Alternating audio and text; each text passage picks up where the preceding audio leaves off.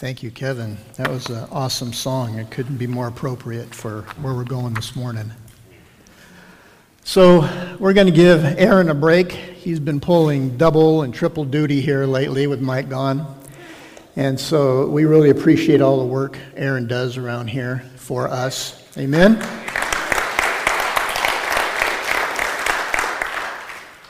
So we're starting a new book today. And we're going to be in the book of Esther. So what I thought we would do to start off with is we're going to go ahead and read the first two chapters. We're not going to read them word scripture for scripture. We're going to skip just a little bit for the sake of time.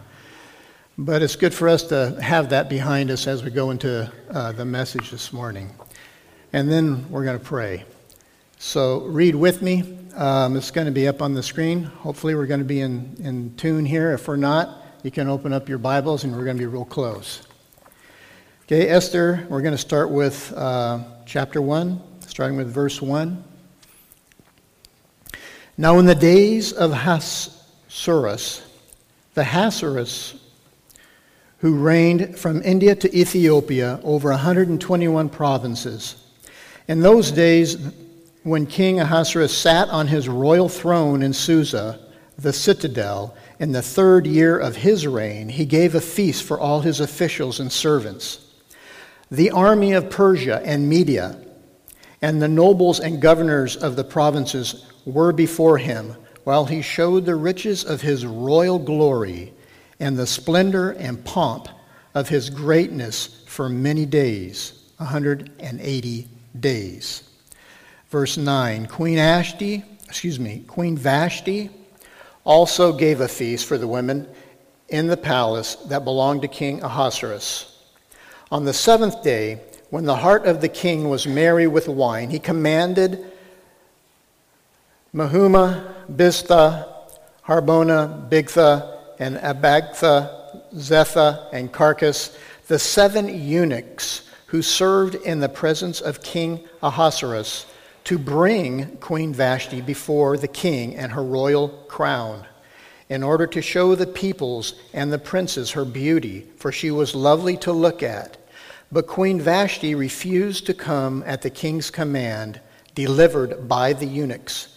At this, the king became enraged, and his anger burned within him.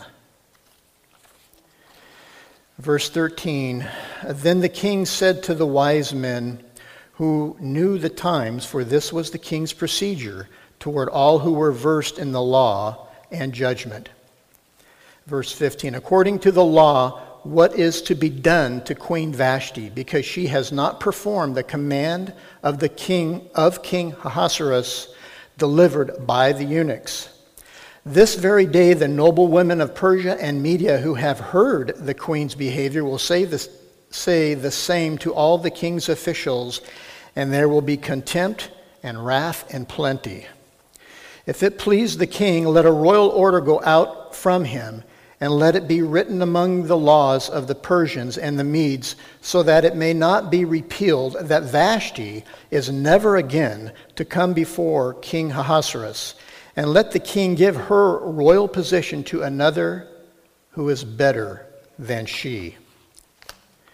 After these things, when the anger of King Ahasuerus had abated, he remembered Vashti and what she had done and what had been decreed against her. Then the king's young men who attended him said, Let beautiful young virgins be sought out for the king, and let the king appoint officers in all the provinces of his kingdom to gather all the beautiful young virgins to the harem in Susa, the citadel, under the custody of Hegai, the king's eunuch, who is in charge of the women. Now there was a Jew in Susa, the city, whose name was Mordecai.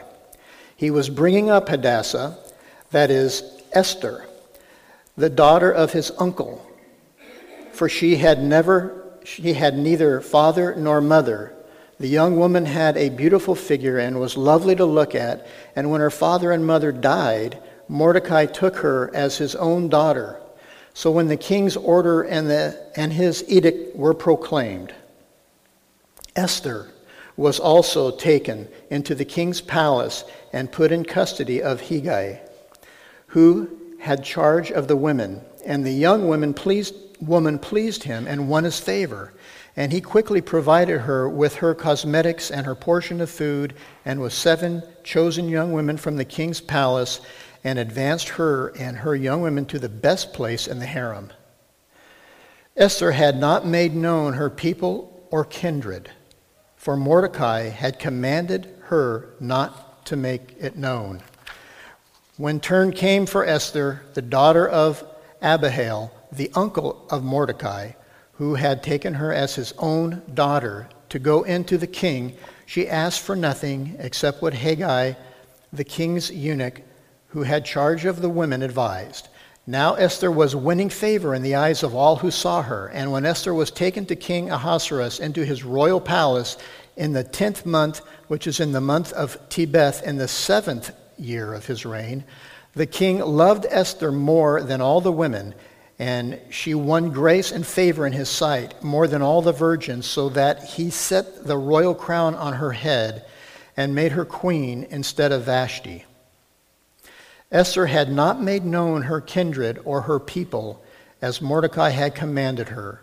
For Esther obeyed Mordecai just as when she was brought up by him.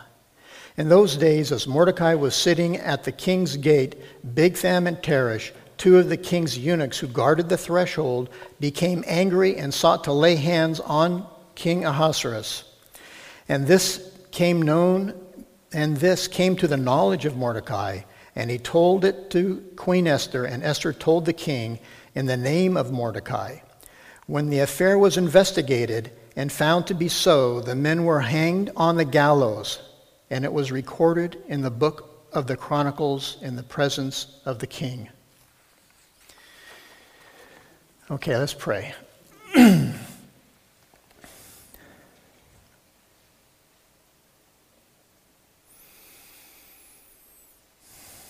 Father, we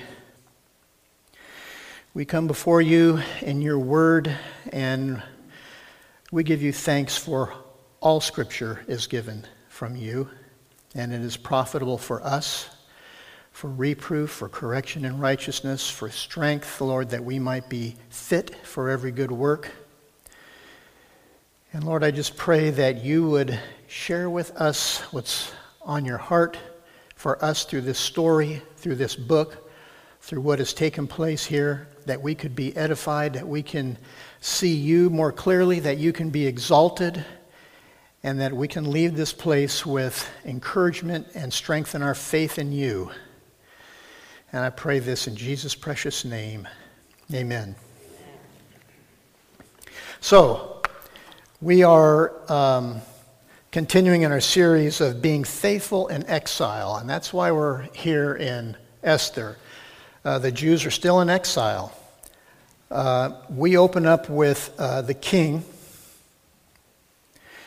and we've come through Nebuchadnezzar all the way down through Darius and Darius' son, who is Ahasuerus. That's where we're at right now. It's also known as Xerxes. That might ring a bell for some of you. It's in secular history. He reigned for 21 years, from BC 486 to 465.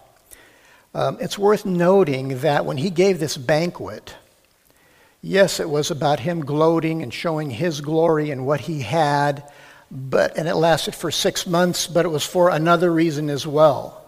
Remember, 4 years have passed from this time of the banquet to when Queen Esther became queen. Esther became queen. After this banquet, he went off to Greece to fight a war with 2 million soldiers and came back with 5,000 soldiers. So if you want to check that out in history, it was some interesting battles that took place. He got kicked. Esther is, to me, a very interesting book in the fact that the name Esther is mentioned 48 times in the whole Bible, and no place is it mentioned except in the book of Esther. There's no place in the Bible where anybody quotes the scripture from Esther. It's kind of hidden. It has its own exile, so to speak. And there's another thing that's rather interesting. The name of God is never mentioned in this book. It's the only book where God is not even mentioned. Prayer is not even mentioned here. God seems to be in exile here. And so what is it for us to try and receive from this? Is it just a good story? Do we believe it really did happen? Well, it really did happen. And it's really in our Bible because God put it there. It's there for a reason. It's there for us to learn and to know something from. So we're going to spend a little bit of time here trying to see what God would have for us. And so I can only share with you what I felt like the Lord was putting on my heart for us for today. And one of the things that is kind of odd as well to me is we have this beautiful young maiden named Hadassah, becomes Esther, and she goes and marries, has to spend the night with an ungodly king, an idol worshiper. He's not a Jew. Just to qualify to maybe she can be a king and marry this man who is ungodly, doesn't know God. I think it's worth noting that. And we're going to talk a little bit more about that as we get moving along.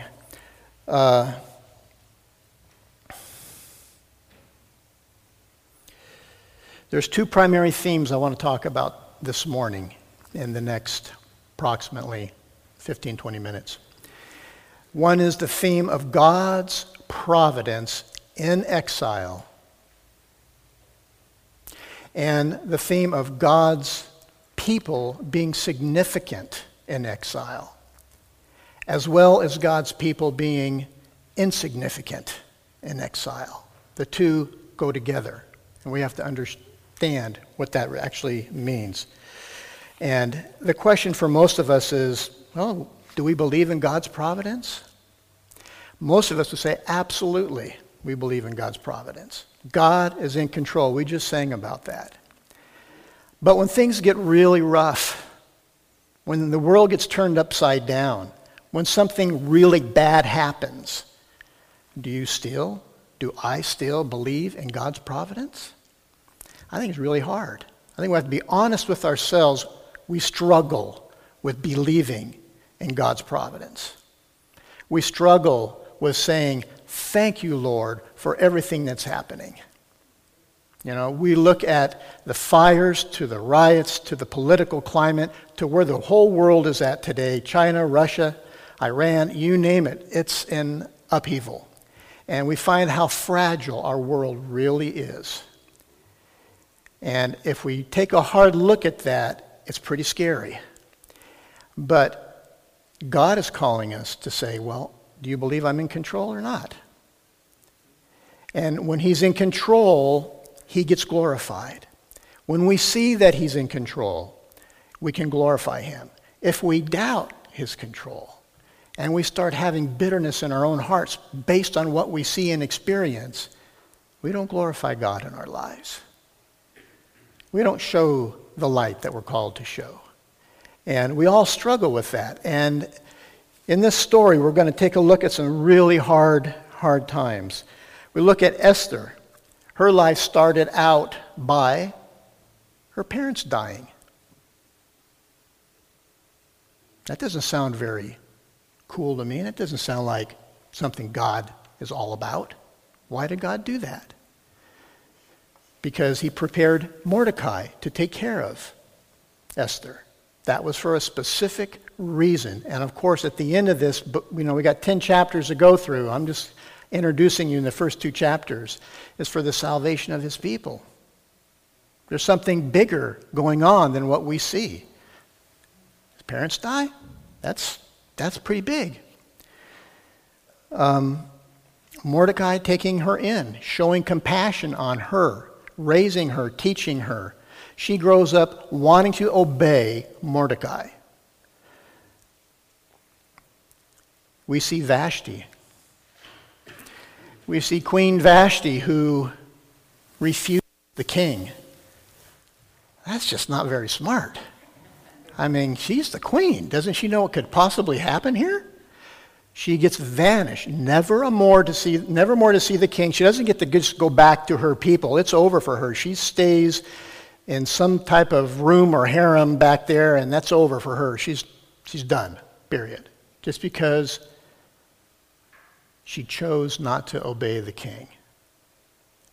I mean, for us, we could look at her and say, well, yeah, but, look what the king was trying to do, just show her off. He's just trying to be Mr. Big Shot. But back in those days, and in his time, you just don't do stuff like that. So there was a reason for that. And what I think happening here is God was involved in making sure Vashti refused the king. It's easy for us to say, well, this is all about Vashti and her attitude. Well, it is about that. But it's also about God working behind the scenes that we don't see. And does he do that?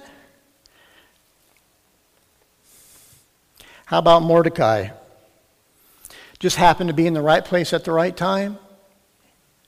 Hearing about the guards' plot to kill the king? No, that was all set up by God. That was set up by God. And again, God is using that incident to save his people.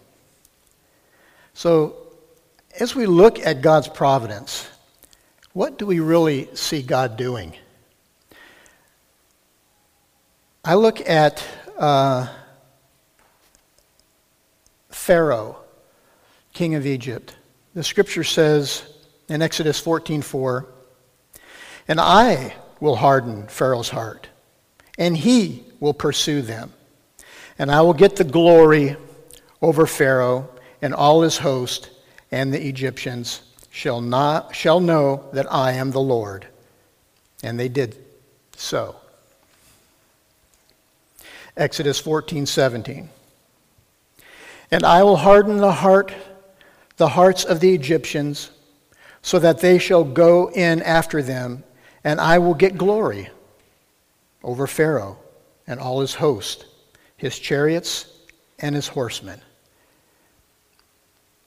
And I think when we read the story, sometimes we think, well, look at Pharaoh, what a fool. He's such a mean Pharaoh. But this was all set up by God. It was God who hardened his heart. It was God who caused him to sin, even though God hates sin and doesn't sin himself. He hardened Pharaoh's heart so he would sin, so that God's glory would be revealed. We live in a sinful world. We live in the midst of sinful people. That's just the way it is. And they make sinful decisions and they do sinful things.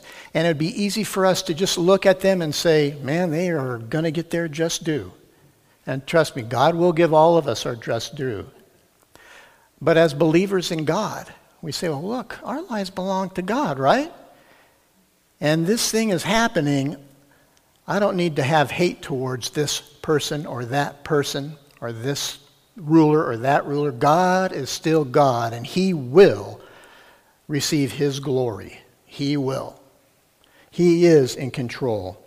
Here's another incident I want to share with you in John chapter 19:11, when Jesus stands before Pilate.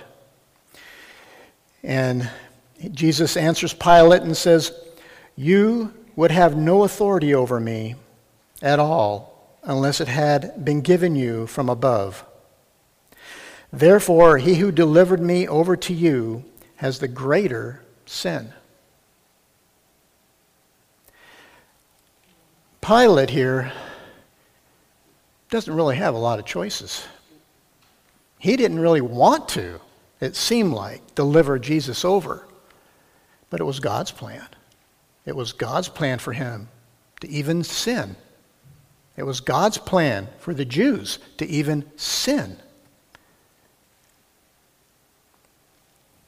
And Jesus made it clear. You don't have authority over me, except my Father gave it to you. And everybody who is in authority, whether we like it or not, God gave it to him. It doesn't take away our personal responsibilities. But if we don't have faith in what God is doing, we're not exalting God. God is not getting any glory at all.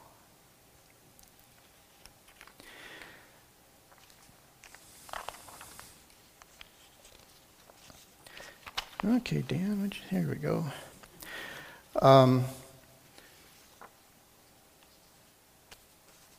The second part of this is the significance. And it's the significance of God's people. Why God does what he does, yes, is for his glory, and it's also for our own significance. And what is our own significance? Let's talk a little bit about that. In Luke chapter 7, verse 28, Jesus says, I tell you, among those born of women, he's talking about John the Baptist, and Mike Clary shared this too a few weeks back. Born of women, none is greater than John. Yet the one who is least in the kingdom of God is greater than he. And we go, how could that be? How could that be that I could be greater than King David, King Solomon, Elijah? You name it. But John was greater than all of them, and he that's least in the kingdom is greater than him. Why is that? Why is that? Well, it's not because there's anything in ourselves that make us great. We're all, quite frankly, all of us are losers in ourselves. That's who we are. Yeah, it's good to laugh at ourselves, I think. But we are. There's nothing of significance based on what I do.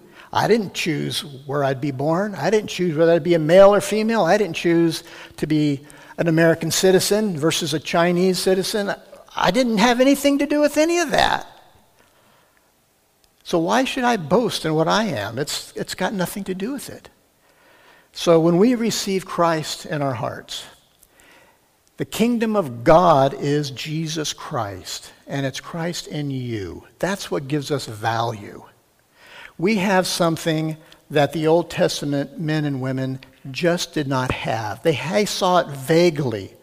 They saw it in part, where we've been given the whole thing in Christ Jesus.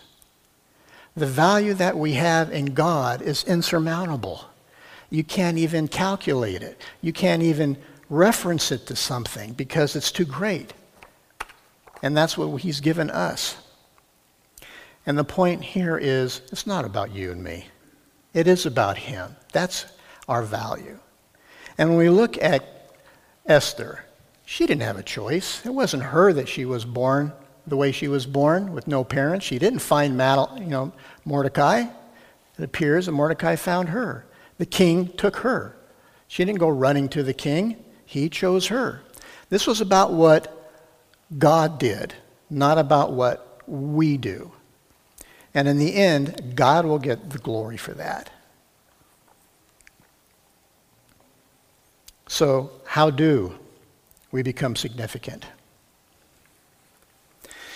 Well, even Mordecai didn't plan on what happened. He didn't plan on the two guards being there and listening to that and reporting it.